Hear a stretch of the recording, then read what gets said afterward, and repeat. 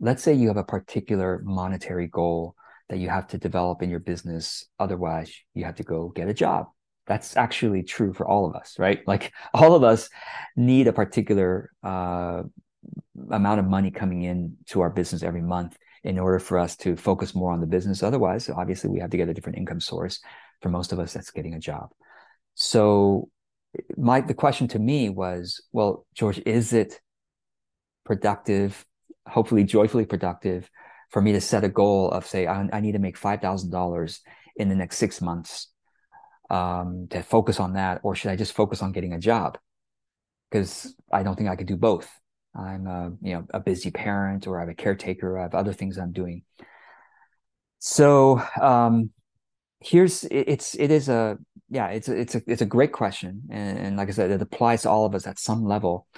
And my my recommendation is always to have some time carved out to build your business, even if you have two full-time jobs and you're caretaking for kids and the elderly.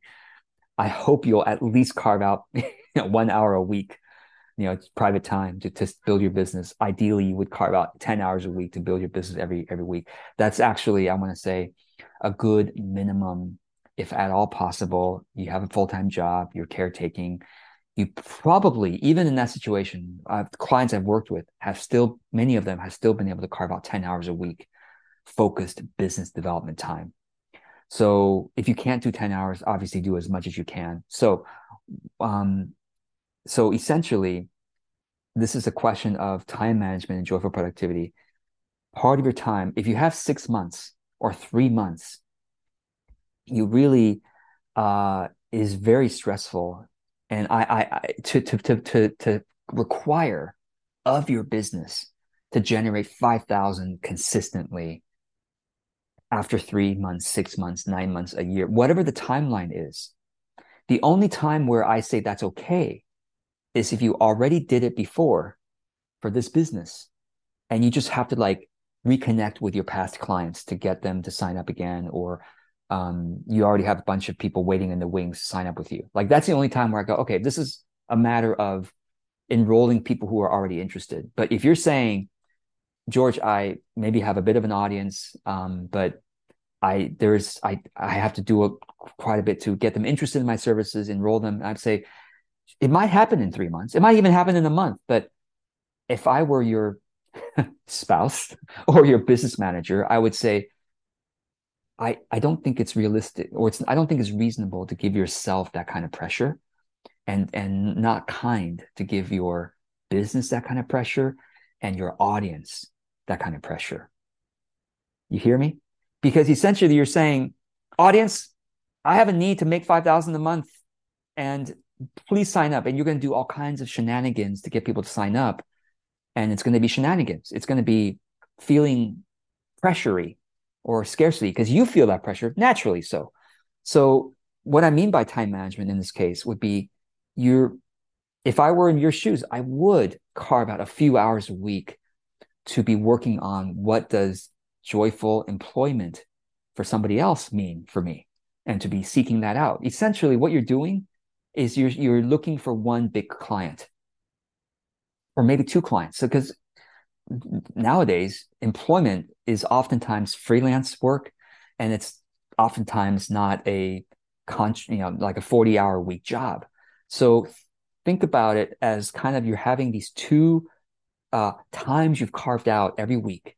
One part of it is to get one or two or three big clients, doing whatever those clients need you to do that you have some skill for. It might not be directly related to, let's say, for example, let's say you are a coach to fathers to how to be a better parent, a father parenting coach. Okay, that's your authentic business. Wonderful, great. But maybe your employment, your freelance employment, is going to be doing, I don't know what it is. You're maybe doing some project management, or you're doing something else for others. So you got to carve out both times. Some time to create that one, two, or three big clients that'll pay the $5,000 a month, no problem.